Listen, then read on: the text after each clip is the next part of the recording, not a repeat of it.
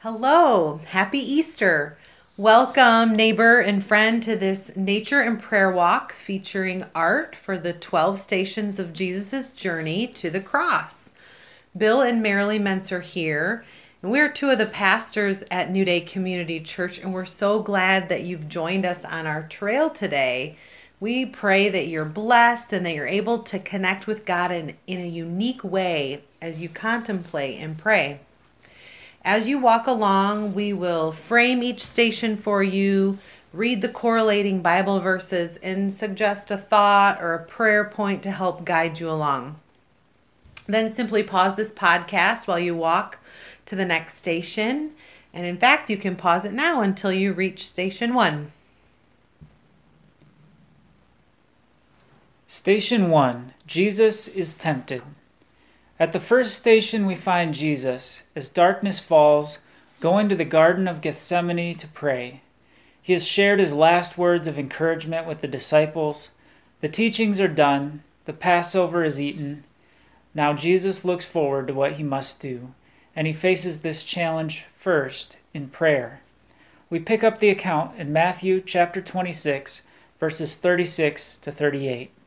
It says this, "Then Jesus went with them to the olive grove called Gethsemane, and he said, 'Sit here while I go over there to pray.' He took Peter and Zebedee's 2 sons, James and John, and he became anguished and distressed. He told them, 'My soul is crushed with grief to the point of death. Stay here and keep watch with me.'" Jesus knows what lies before him. It is a burden that weighs heavily on him. He's deeply troubled. He knows what he must do, and that he must do it alone. The point is pressed upon him all the more as his disciples fall asleep rather than supporting him in prayer. The account continues in verse 39. He went on a little farther and bowed with his face to the ground, praying, "My Father, if it is possible, let this cup of suffering be taken away from me. Yet I want your will to be done, not mine."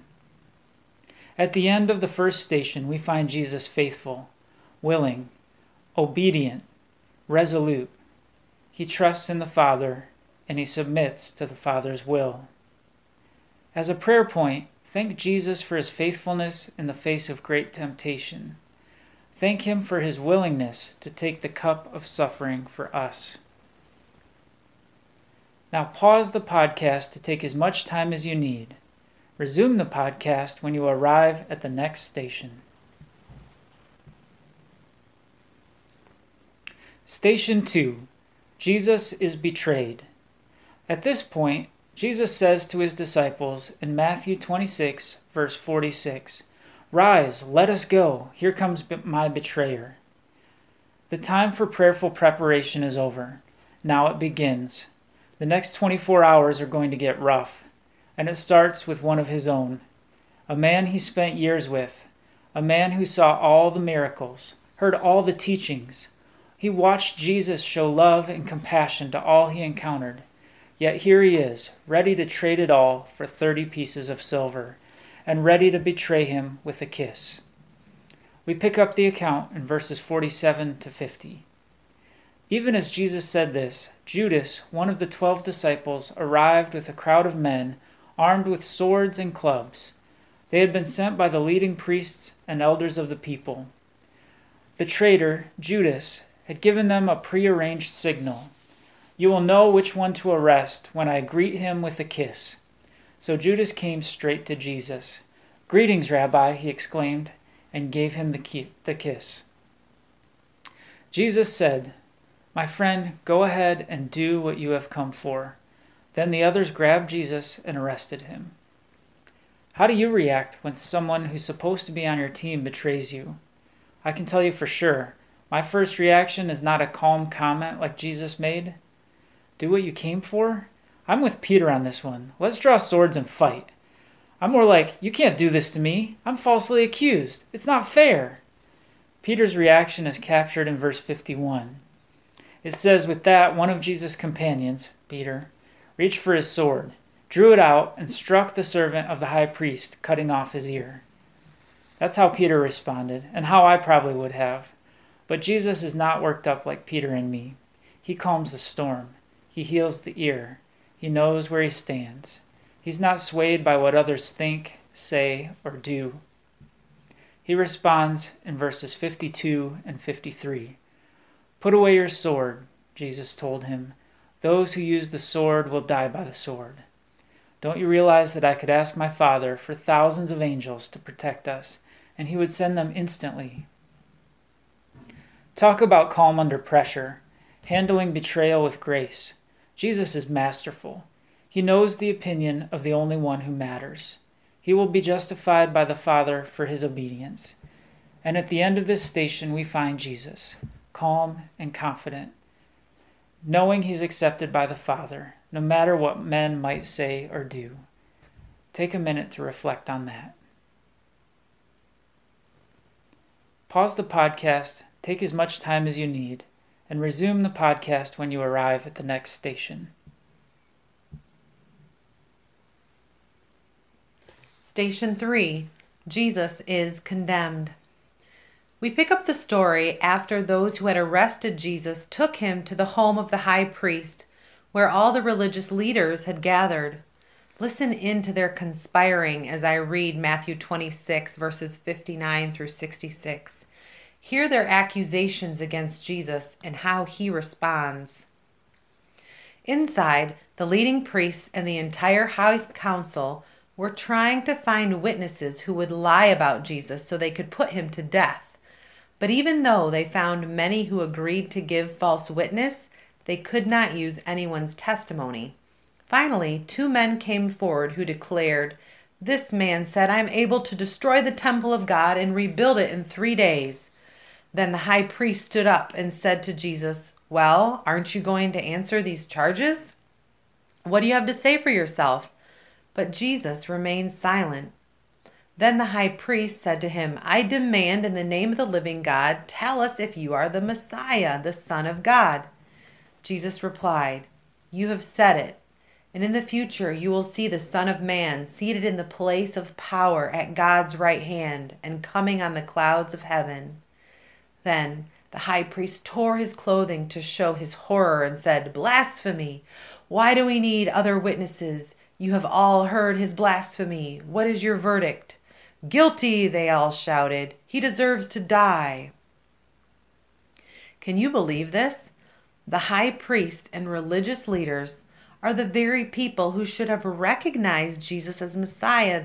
They were incredibly knowledgeable of the scriptures and all the prophecies about him, but here they are, plotting to kill him. Pray something like this: "Jesus, help me not to make the same mistake they did. Open my eyes to see you for who you really are." Pause the podcast, take as much time as you need here, then resume the podcast when you arrive at the next station. Station 4. Jesus is mocked. Here we find Jesus, condemned by the leaders of his own people and sentenced to die by the Roman governor. The pagan soldiers of the Roman government make a mockery of him. They bring him to a courtyard and call the entire regiment in for the fun. We pick it up in Matthew 27, verses 29 to 31. They wove thorn branches into a crown and put it on his head, and they placed a reed stick in his right hand as a scepter. Then they knelt before him in mockery and taunted, "Hail, King of the Jews!" And they spit on him and grabbed the stick and struck him on the head with it. When they were finally tired of mocking him, they took off the robe and put his own clothes on him again. Then they led him away to be crucified. In John's Gospel, it adds that he was flogged with a lead-tipped whip. Picture that. Just a week earlier, Jesus was celebrated by the crowds as he entered the city. They waved palm branches and honored him greatly. Now he finds himself alone with these soldiers, godless men who take pleasure in beating him, mocking him, and spitting on him. As you turn to prayer, express your emotion to God as you look in on the mockery of Jesus in your mind's eye. Pause the podcast to take as much time as you need, and resume the podcast when you arrive at the next station. Station 5. Jesus is given his cross. Here we find that Pilate has turned Jesus over to be crucified. John 19:17 says, "So they took Jesus away. Carrying the cross by himself, he went to the place called Place of the Skull, in Hebrew, Golgotha." Imagine as Jesus carried his cross, the pain of the heavy wooden cross pressed into the open wounds on his back, adding to his torture. Let's take a moment and meditate on the weight and pain that Jesus bore as he carried his cross to Golgotha. It's a somber thought that stirs within me a sense of humility and thankfulness. What feelings does it evoke in you? Take a minute to share whatever emotions you feel with God in prayer. Connect with him emotionally. Pause the podcast and resume at the next station. Station 6, Jesus falls. We know Jesus' walk would have been very difficult with how weak he was from all the beatings and the large amount of blood he would have lost from the lashes. Mark 15:19 says they kept beating his head with a reed and spitting on him. As his difficulty to walk on increased, this station invites us to ponder how the limits of his physical strength were reached, yet he didn't give up. Why was that? Wouldn't it make sense that at some point Jesus would say, "Enough is enough"? Well, Hebrews 12:2 explains the very reason that drove Jesus on. It says, "For the joy set before him, he endured the cross, scorning its shame." It was joy. Joy was the reason Jesus carried on. He knew that going through with this act would bring the thing that he and his Father wanted most of all. So he pressed on. This station of the cross inspires endurance. In fact, the writer of Hebrews goes on to say in that passage, "Consider him who endured such opposition from sinners, so that you will not grow weary and lose heart. In your struggle against sin, you have not yet resisted to the point of shedding your blood." Take a moment to apply this verse to your life. Have you grown weary and lost heart in your struggle against sin? Or are you enduring? In prayer, thank Jesus that he pressed on even when he reached his physical limits, and ask God to help you to endure. Pause the podcast and resume at the next station. Station 7, Simon carries Jesus' cross. Mark 15:21 says that the soldiers pressed into service a passerby coming from the country, Simon of Cyrene, to bear his cross. It's a small detail like this that helps us better imagine what Jesus' story was like. A simple passerby is called from the crowd, abruptly pulled into the story in an intimate way, and made to carry Jesus' heavy, bloodied cross. I can't help but think this Simon, in a matter of moments, went from quite disconnected to Jesus' story to suddenly very intimately connected to it. What thoughts do you think were going through Simon's mind as he was thrust into Jesus' story? Maybe he was thinking, who is this Jesus anyway? A rabbi? A criminal? A king? What's going on here? Maybe like Simon, you would consider yourself a simple passerby and find yourself suddenly pulled into Jesus' story today. Well, if that's you, God wants you to know that he loves you. John 3:16 and 17 says, "For God so loved the world that he gave his one and only Son, that whoever believes in him shall not perish, but have eternal life. For God did not send his Son into the world to condemn the world, but to save the world through him. When you believe in God, that's called faith. And the Bible tells us that it's by grace we're saved through faith. And it's the gift of God, not by works, so that no man can boast. By grace, through faith, you can receive this gift of God called salvation. And John 1:12 tells us, "But to as many as received him, to them he gave the right to become children of God, to those who believe in his name." By believing in his name and receiving him, you can become his child. If that's you, you could pray something like this: God, thank you for loving me. Today I want to tell you I believe in you. And I believe the scripture that says you sent Jesus to save the world, not to condemn it. I receive your gift today of salvation, the right to be called your child. Thank you. Amen. Pause the podcast and resume when you arrive at the next station. Station 8. Jesus is stripped. After reaching the place of the skull where he would be crucified, Jesus endures more ridicule and shame. He's stripped of his clothes, and as Luke chapter 23 points out, they cast lots, dividing up his garments among themselves. Jesus is totally exposed, humiliated, and mocked again. They offer him sour wine. They taunt him, saying, "If you are the king of the Jews, save yourself." The soldiers jeer, the crowd piles on. Criminals will be killed beside him, and even one of them will join in the mockery.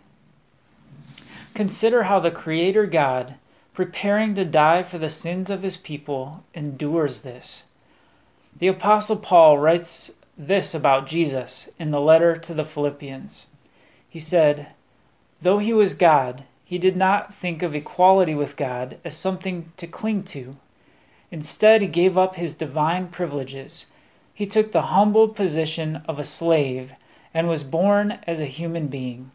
When he appeared in human form, he humbled himself in obedience to God and died a criminal's death on a cross."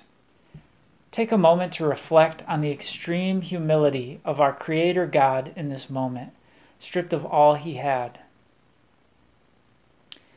Pause the podcast and resume when you get to the next station. Station 9. Jesus is nailed to the cross. To tell you the truth, this is one of the hardest parts of the story for me personally to think about. To think about our beloved Savior actually having his hands and feet nailed through. Those loving, healing hands, those willing to go anywhere the Father led him feet, were pierced and nailed to the cross. Mark 15:24 through 26 says, "Then the soldiers nailed him to the cross. It was 9 o'clock in the morning when they crucified him. A sign announced the charge against him. It read, 'The King of the Jews.'" It's difficult to imagine the excruciating pain he must have felt. Yet we know that it's right to try to think about what it might have been like for him and enter into this part of his journey with him. And did you know that through this act, Jesus fulfills the prophecy concerning him from Isaiah chapter 53? It says, "But he was wounded for our transgressions, he was bruised for our iniquities. The chastisement for our peace was upon him, and by his stripes we are healed. All we like sheep have gone astray. We have turned every one to his own way, and the Lord has laid on him the iniquity of us all.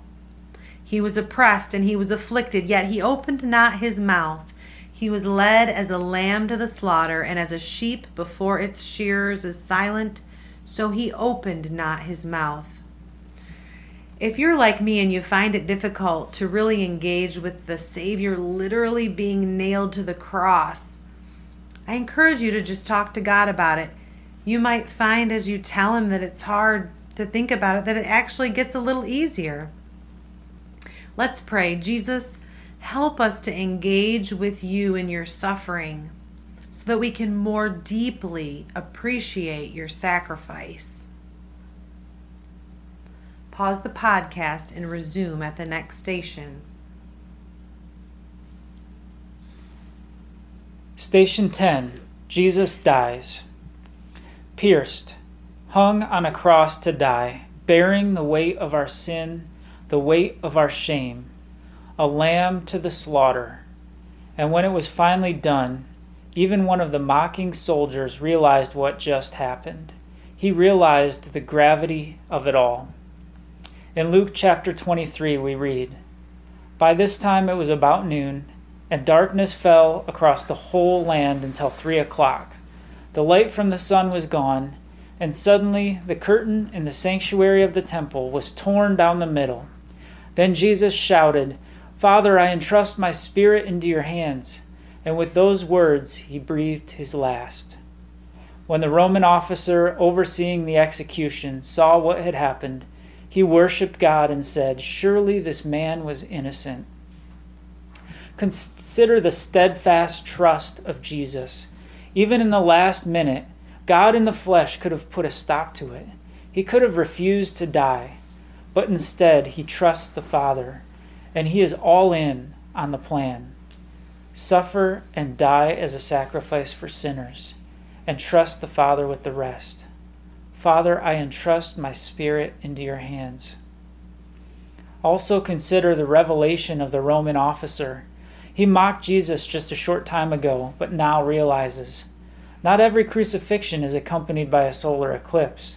Not every man who dies on a cross goes out like this. Imagine the spiritual atmosphere around that cross at the moment when Jesus breathed his last. The officer felt it, and he worshiped God. As you pray, let your spirit find a place of solemn worship, surrounded in your mind's eye by the gravity of the final moments before Jesus died, and the moments right after he gave up his spirit to death. You can pause the podcast until you get to the next station. Station 11. Jesus is buried. Matthew 27:57 through 60 states, "As evening approached, Joseph, a rich man from Arimathea, who had become a follower of Jesus, went to Pilate and asked for Jesus' body. And Pilate issued an order to release it to him. Joseph took the body and wrapped it in a long sheet of clean linen cloth. He placed it in his own new tomb, which had been carved out of the rock. Then he rolled a great stone across the entrance and left." This station of the cross helps us realize the finality of it all. Jesus is buried. He really is dead, really closed up in his tomb. His followers thought he was going to overthrow their Roman oppressors and become their king on earth. Their expectations are dashed. The one who deeply loved them, who led them and taught them, was suddenly gone. This station of the cross is quite possibly the lowest point, invoking such disappointment, sadness, and grief. Let's allow ourselves to enter into the disappointment and grief as one of his followers may have. Then ask the Father, "Is there anything you'd like to reveal to me in this moment?" You can pause the podcast until you reach the next station. Station 12. Jesus rises. Imagine it, the death, the burial, that long day of grieving on the Sabbath. All of Jesus' loved ones were home all day Saturday thinking about it. What does it mean? This isn't what I expected. How could this happen to Jesus? And what now? Two Marys who loved Jesus woke early on Sunday morning and went to the tomb, likely comforting one another on the way, still wrestling with the emotion and confusion. We read about it in Matthew chapter 28. Early on Sunday morning, as the new day was dawning, Mary Magdalene and the other Mary went out to visit the tomb. Suddenly there was a great earthquake, for an angel of the Lord came down from heaven, rolled aside the stone, and sat on it. His face shone like lightning, and his clothing was as white as snow. The guards shook with fear when they saw him, and they fell into a dead faint. The angel spoke to the women. "Don't be afraid," he said. "I know you are looking for Jesus, who was crucified. He isn't here. He is risen from the dead, just as he said would happen. Come see where his body was lying. And now go quickly and tell his disciples that he has risen from the dead." You see, these women came expecting to mourn Jesus. But just like that, everything changed forever. What you thought was the end was only just the beginning. He's alive. Come and see. Go and tell. As you ponder this last station of the cross, offer your worship to the resurrected Jesus. And just like these women, go talk about your experience with your friends and family. Well, that concludes our 12 Stations of the Cross Easter walk. We are so grateful to have joined you on this walk today and hope that you were moved by this experience as you connected with God and contemplated Jesus' journey to the cross. We want you to know that you are welcome back here anytime. For more information on the church, including our upcoming Good Friday and Easter services, look us up on newdaycommunity.org. God bless you, and goodbye for now.